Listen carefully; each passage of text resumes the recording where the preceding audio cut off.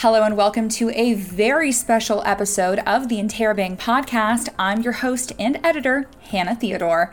You're listening to the first episode of our brand new Pride podcast series.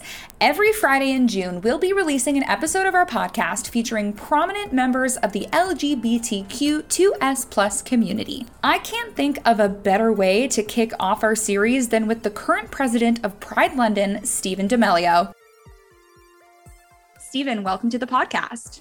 Thank you, Hannah. Thank you very much for having me. Thank you so much for being here. And I just want to start maybe with a little introduction to you, who you are and what you do, just for any of our students out there who might not already know. Yeah, so as mentioned, my name is Stephen D'Amelio. I'm the current president of Pride London Festival.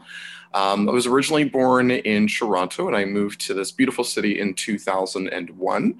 And actually that was my introduction to Pride, just as it was kind of getting started. My introduction was fantastic. It was a really good experience of being a part of a community that I didn't know existed prior to coming out. And it just kind of flourished over the years. I've been actively involved in creating events and even being on the board at one point in time for event management.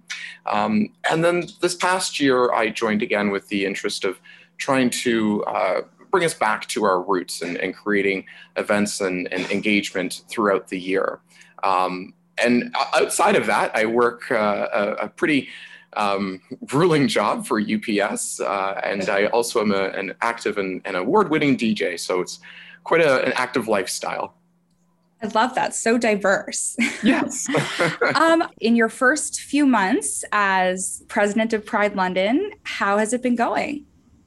It is really fantastic. It's overwhelming. I'm not going to lie. There is a lot of work to do, but it's rewarding. It gives you an opportunity to connect with fantastic individuals like yourself and organizations, to connect with the community and to get a clear understanding of some of the things that they would like to see. Honestly, in just our first 100 days, we've been extremely busy. We even put up something on our Facebook, our website, to indicate what we've been doing over the first 100 days. And it's been 6 months now since our election, and it has just been a whirlwind of a spin. We've launched our own streaming platform, on-demand streaming platform, held our first BIPOC town hall, our virtual Valentine's special, connected with various organizations. And it's just been kind of a snowball, a lot of fantastic things. So the one thing I will always say is anybody that is interested in getting involved in a non-for-profit or a volunteer organization like ours, the rewards are fantastic. Sometimes the most difficult work is done behind the scenes and it's not the most glamorous, but it is something that you can walk away and feel very proud of with your work that's being done. So it's a commitment, but and a long one, but it is certainly something that I'm extremely humbled and privileged to be in this position. I know you mentioned that sort of need to get back to our roots when we're looking at Pride and that sort of year-round education process. What has sort of been your overall guiding principle as you've navigated this role, which is kind of just a long way of asking maybe what your biggest goal has been or continues to be? Yeah, so there's kind of a two-lane focus. So for me, I've been kind of a focus of four pillars. Education, which I think is extremely key when it comes to Pride movements. We're not just a celebration, we're a movement. And I think it's extremely important to keep that in mind and to continue that educational focus. And that's not just for, our allies and for individuals who aren't a part of our rainbow umbrella, but it's also for us ourselves. I'm one who always says that it's you're never stop learning, and I'm not perfect myself. I have to continue to learn and even be corrected, and so I think that's important. I think the second big major issue, the second biggest pillar is engagement. Engaging with our members, engaging with the community, and engaging with the overall population is extremely important. That's how we reach and are able to educate people. The other big thing is empowerment. We have a lot of voices that have seen underrepresentation, not just within our movement, but across society. Speaking about non-binary, intersex, obviously the most the most prevalent one these most past few years has been Black and Indigenous people, or people of other races, Asian. And these voices need to be represented, need to be lifted. So embracement of cultures and backgrounds is extremely important. The fourth is entertainment. It's obviously extremely important that we continue to try to entertain, precise to educating and embracing and engaging. And our theme this year is to try to wrap all of those up in one, and it's unity within our community.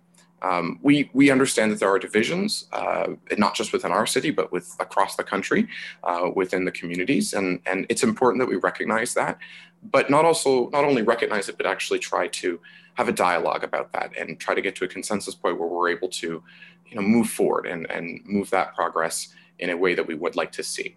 So that is our main focus. Our main focus is unity within our community, but those four main pillars are important to me and how I view my guiding principles for this position. Well, and on the topic of dialogue as well, let's talk about something that is news this week, which for some folks might be a little bit contentious, controversial, but we're going to go there. Yes. That just this week, Police Chief Steve Williams released a statement that after conversations with Pride London, an agreement was made that police would be invited to the virtual Pride Festival this year. Can you tell me what those conversations look like and why police have been granted that invite this year? Yeah, absolutely. So first of all, this is one of those, as you said, contentious issues. It's a dividing issue across our nation. I've been privileged to take part in a number of meetings with a number of other prides. And as a DJ, actually myself, I've seen this kind of up close and personal in Calgary, Edmonton, and in Toronto. For myself and for our board, we really wanted to focus on trying to have that dialogue, trying to clarify where both parties stand and how we can maybe get to the table and start having that conversation. So for myself, being the first Black president of this organization, I thought it was extremely important that I tackle this issue head on.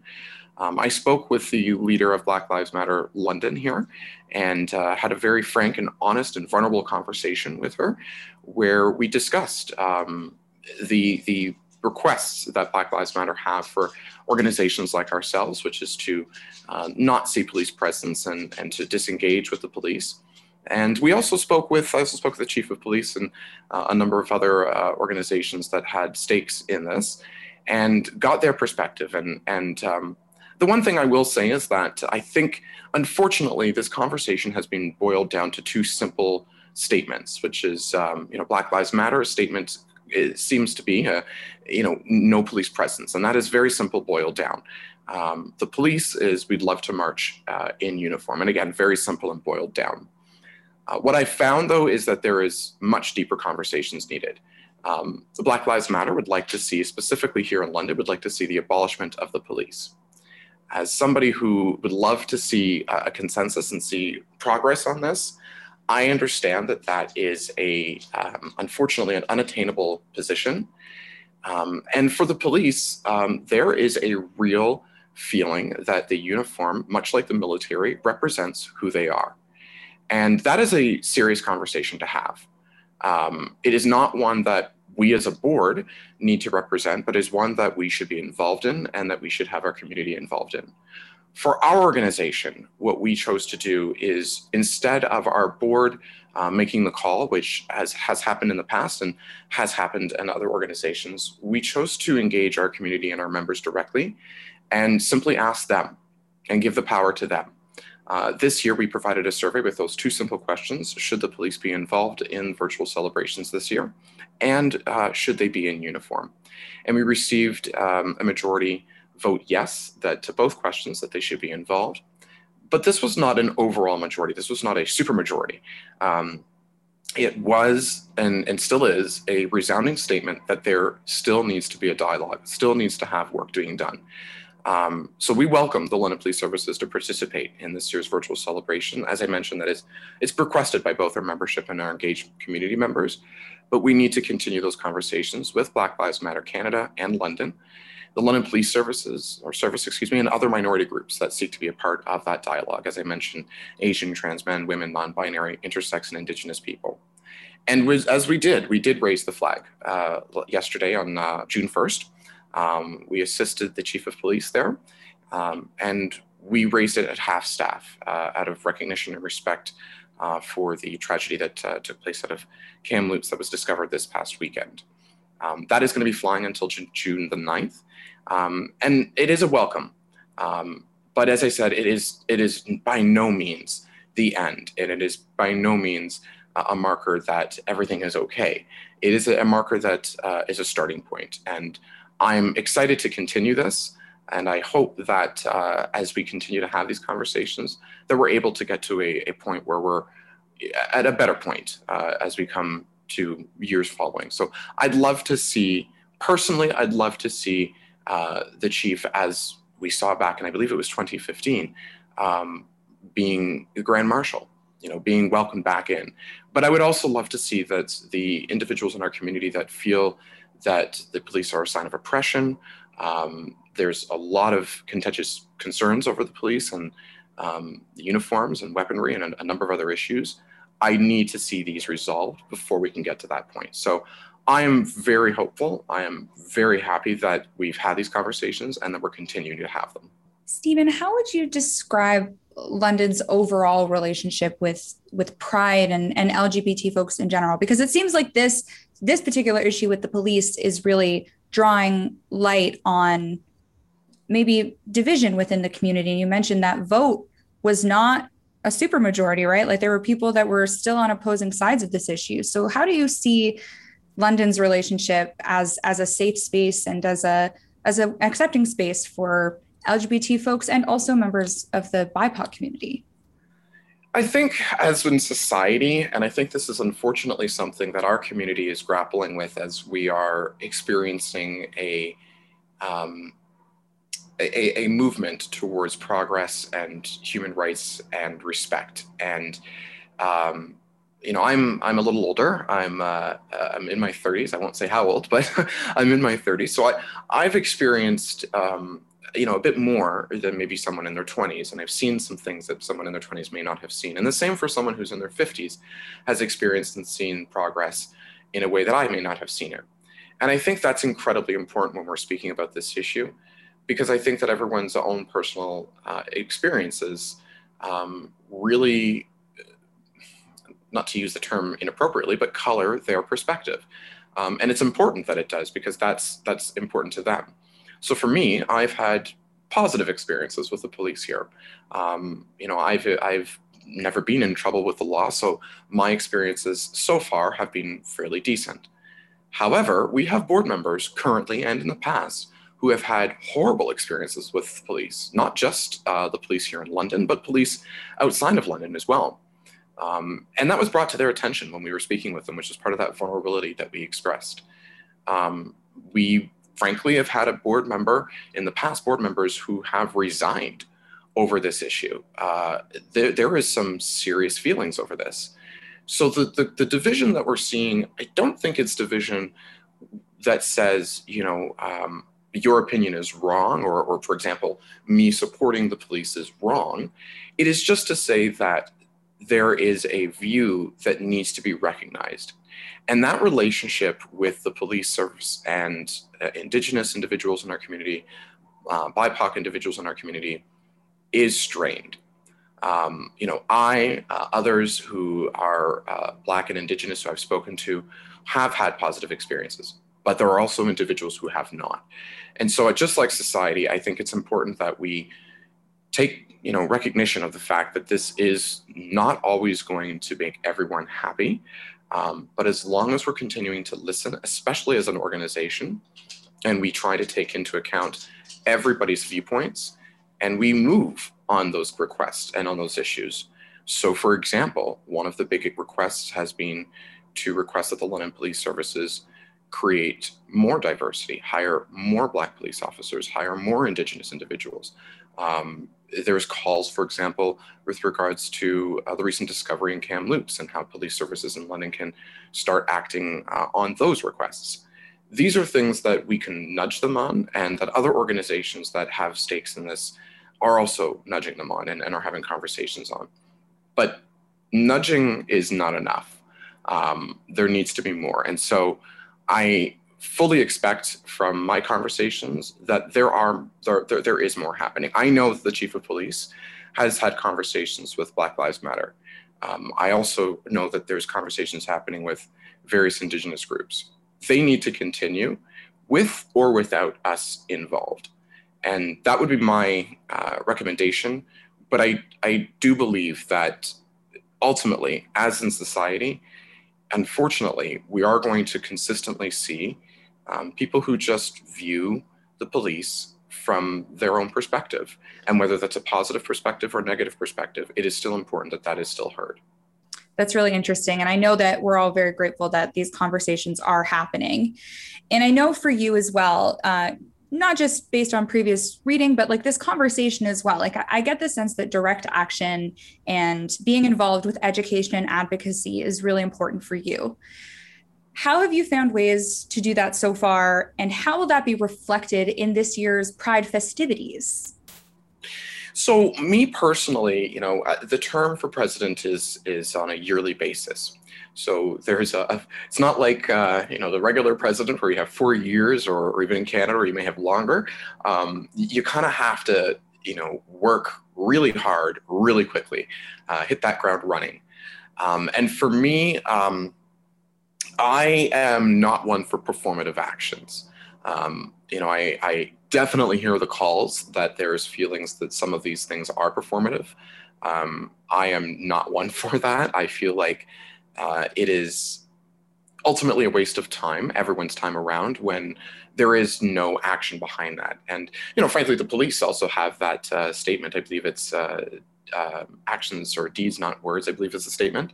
And it's important that you actually are going to be taking up next steps. For me, that meant having those vulnerable conversations, being direct, and then being involved in as many ways as I possibly can. So working with the Thames Valley District School Board about inclusivity and diversity, and speaking to students and creating curriculum that works for them and helps understand,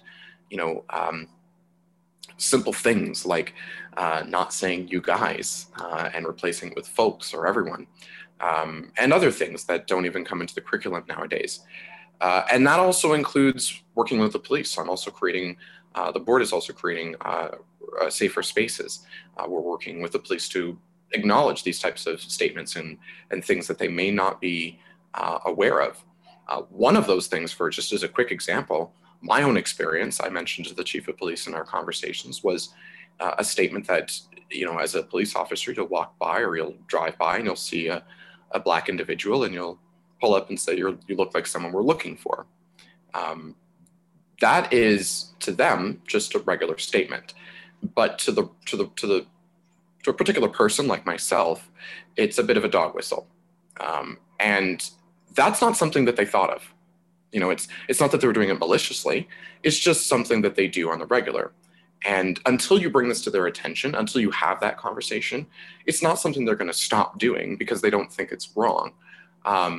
Same thing with, we learned that they are no longer saying, may I see your license and registration, sir or madam. They don't assume your gender anymore. It's a small step, but it's an important one.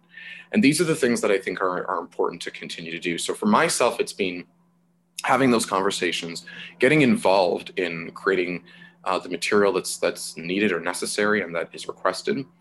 And then the other main thing for our festival for this year is highlighting these conversations, these voices, and the educational information that's necessary. So we've teamed up with a number of unique organizations. We've spoken with a number of unique organizations as well. The London Police Service is going to be involved in this year's festival. There will be conversations we'll be having with them, as well as an organization called Black Gay Men's Network. Black Lives Matter is going to be requested to be involved. We have not had that dialogue as of yet. And a number of other organizations that have spoken up, representing Indigenous, non-binary, and trans women, men and women. that is really important for us this year, as it was last year, to be frank. The previous president also tried to continue to do some of these educational type programmings. For me, as a Black president, I really do think it's important that this year we try to highlight the issues with regards to race and our conversations regarding that. But this year, we're experiencing kind of an uptick in interest in creating programming that revolves around police, Indigenous cultures, peoples, and experiences, as well as Black lives and experiences. So we are extremely excited to be talking and showing our programming for this year's virtual festival. And as well as I mentioned, embracing, engaging, and educating at the same time. It's interesting you mentioned just what a difference those small language changes can make, yeah. and like saying folks, I think is just way more fun than saying guys. That's just a better word in general, I think. I love saying folks. That's way better. I've heard people say that Doug Ford has ruined the word folks. Oh, no. Oh, shoot. I didn't know he'd taken it up. Darn. But you're right. And I'll fully admit that when I ran in 2019 at the AGM, when we were able to have physical meetings, I started my statement off as, thank you, ladies and gentlemen.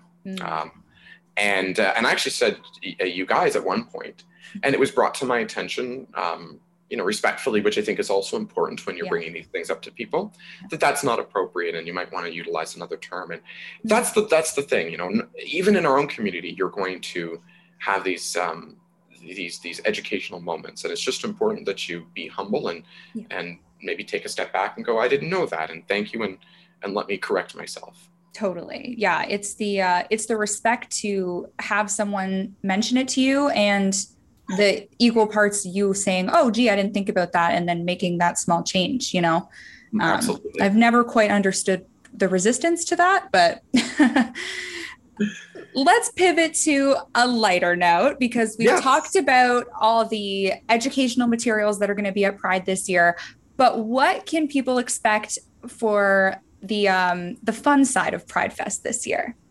Well, that's my big thing too. As I mentioned, I'm a DJ by trade. So I used to be a promoter and a radio host. So I'm extremely excited about creating fun programming, safe programming, and as I said, engaging programming. So this year, we've tried to continue to present some of the more popular programs that we people have come to enjoy over the years. So for example, the returning Drag Queen Storytime, that is going to be coming back this year.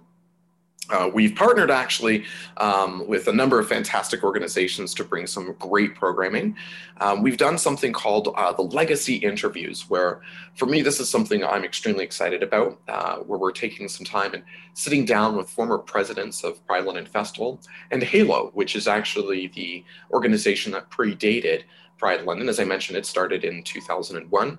But Halo and Pride as a movement has had a rich history in the city for about 41 years now. This is the 41st year. And so we're going to be sitting down with presidents and vice presidents of both organizations and speaking to them about their experiences. We have our art show. We have the returning Listen and Learns, where we'll be sitting down and speaking with, as I mentioned, individuals from the BIPOC community, from the intersex community, non-binary community, and getting some perspectives and stories from them. We also have some fun programming and music programming lined up as well. Some DJs and some bands that we're extremely excited to be presenting and to be releasing very soon. Our awards program is coming up as well, so getting all prepared for that. And we also have a virtual parade as well, which is actually just about to be released with some details. So we're excited. That's just the tip of the iceberg as well. I'm a man of a lot of, I'd like to throw out a lot of, big ideas and then get brought down to reality with what is actually doable. So, this year I've tried to make sure that everybody is getting a little bit of something. We've heard a lot of feedback about our programming over the years, and trying to engage with older members of our community and members of our community that enjoy, drag, but also enjoy some other types of form of entertainment, and also enjoy the DJs, but also like to see other types of music as well. So we're interested in and are going to be presenting some various and fantastic programming that hopefully is enjoyable for all age groups. And we also have some religious programming as well, as we've had in the past, our Pride Shabbat. We've also worked out a great relationship with the Ween Center, which will be opening up a morning prayer, as well as our returning religious programming as well. So, as I mentioned, we really do want to engage our entire community. And this includes people who are religious, are in the police force, are in Black Lives Matter. This, just because we may not see eye to eye on certain issues, it's important that we understand, as I mentioned, our theme for this year is that we are all united, and that we are all a community. And if you look at the word community, unity is the big importance in that word. And that's what we're really striving for this year. That all sounds so exciting. Oh my gosh.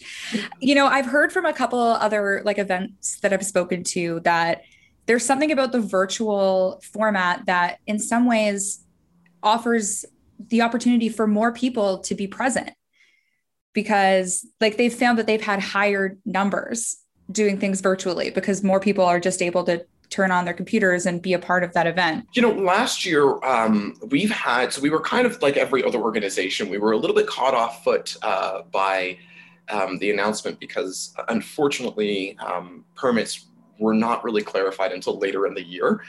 So we were really, and I must tip my hat to Andrew Rosser, who was the former president of this organization and led it for about 10 years.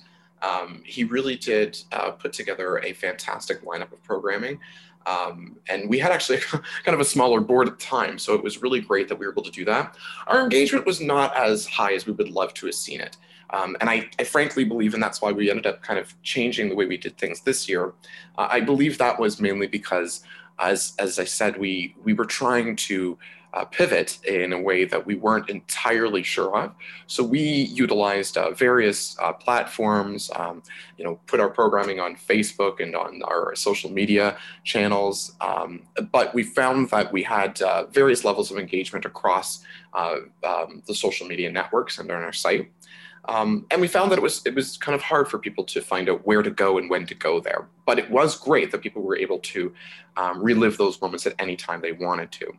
So this year, we launched the Pride London Network, which I mentioned is a free on-demand streaming platform. It's our own version of Netflix, and it's actually Canada's very first Pride streaming platform. There is no other Pride that's doing this currently. So we feel very honored that we're thought of this and are able to kind of pull this off. And we've tried to not only capture our history over the years and put that on the page on the network, but also put our entire festival on there as well. So you can still go onto our social media networks and pages and find great programming that we put up currently right now that is airing. But you can also go to our streaming site and take a look on demand at any time for our programming, as well as the 10-day festival that we're going to be holding this year. So the participation level, we're extremely excited to increase this year. And so far, we've had some extremely high numbers. And surprisingly, which I think has surprised all of us, we've actually got a lot of attention internationally, which has been really, really, really kind of heartwarming. Our friends over across the pond in London, UK, took notice and started to ask if we could start putting their programming up. And a number of other organizations across North America have started to take notice. So we're actually starting to partner up with some of these organizations, which I think will be coming to a surprise to a lot of people. And it's just been, as I said, a year goes by very quickly, and we are really, really excited to be trying to engage and providing our content and exactly what London is, and highlighting our community players, our community partners, and our community to the world. And that's what we're most excited for this year. I have to say, it is about time that London, England acknowledged London, Ontario. Right? It's been right in front of us this whole time. Uh, The funny part is that the amount of times we get emails, I actually just received one about a volunteer who thought they were volunteering for us, but ended up volunteering for the London UK. oh So my gosh. yes, it's extremely, as I say, heartwarming to get these positive messages from politicians from both sides of the aisle and from international names and organizations. That's awesome. So I have one more question here for you, Stephen. Because we have lots of students here at Fanshawe who some of them aren't from London, some of them aren't even from Canada. And they might be looking to get involved in the greater queer community outside of campus. How can they break out of the campus bubble and find that community here in London? That's a fantastic question. So, first of all, any student listening to this right now, the skills that you're learning in school, regardless of what you're taking, can be applied in just about any non-for-profit or volunteer organization. And it doesn't have to be LGBT focused. A lot of organizations have partnered and have moved towards progress. But if you are looking for, that chosen family, if you are looking to connect, there's a lot of fantastic organizations. The first one that comes to mind is Regional HIV and AIDS Connection. They're located on King Street, downtown London. I guess it's down the street from City Plaza, formerly known as Galleria for some of our older listeners. Shout out Galleria. Exactly. And they are an absolutely fantastic resource for a lot of educational programming, a lot of educational content and information. They also have a lot of contacts like ourselves and a number of other organizations. So I would certainly suggest reaching out to them or even paying them a visit. Directly across the street from them is another fantastic organization called Innovation Works. If you are someone who is a go-getter and like to start something on your own, they are absolutely fantastic to connect to. There's a number of smaller organizations that, again, are a part of that chosen family that you can connect with. A few that come to mind are, as I mentioned, and it's on our site, they are not directly connected to us, unfortunately, at this time.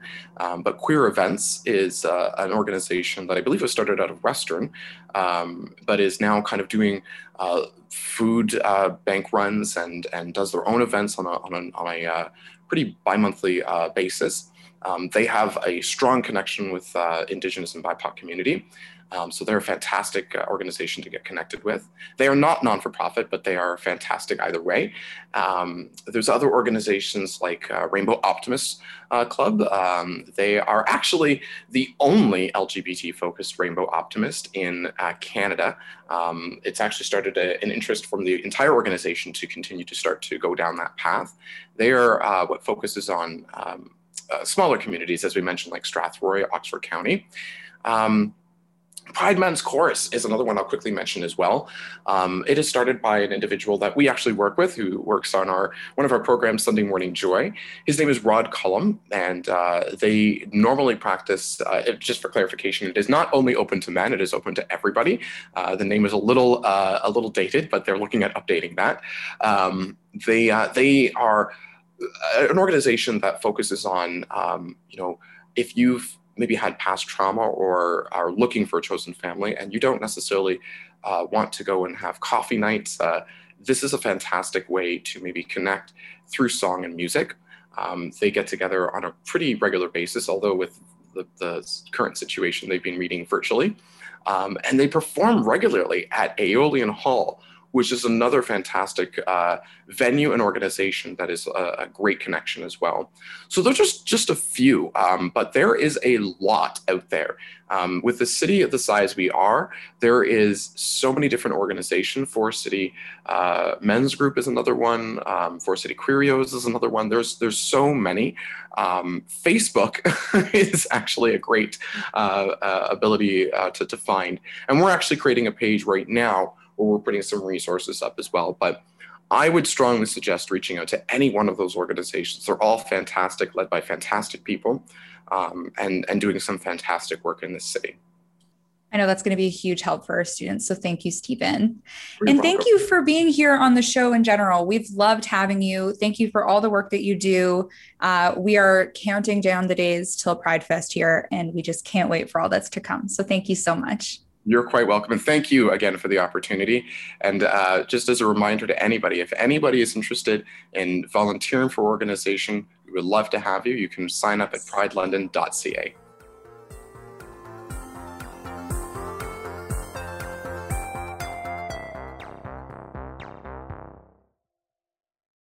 Hey, it's me again. Thank you so much for listening to the first episode in our Pride podcast series. We have got so much Pride content coming your way this month, so you're going to want to keep an eye on our website and stay tuned for further episodes in our Pride series featuring all kinds of special guests. Catch all the new episodes on Spotify, Google Play, or Apple Music, and make sure you subscribe to our newsletter to keep up with all things Fanshawe.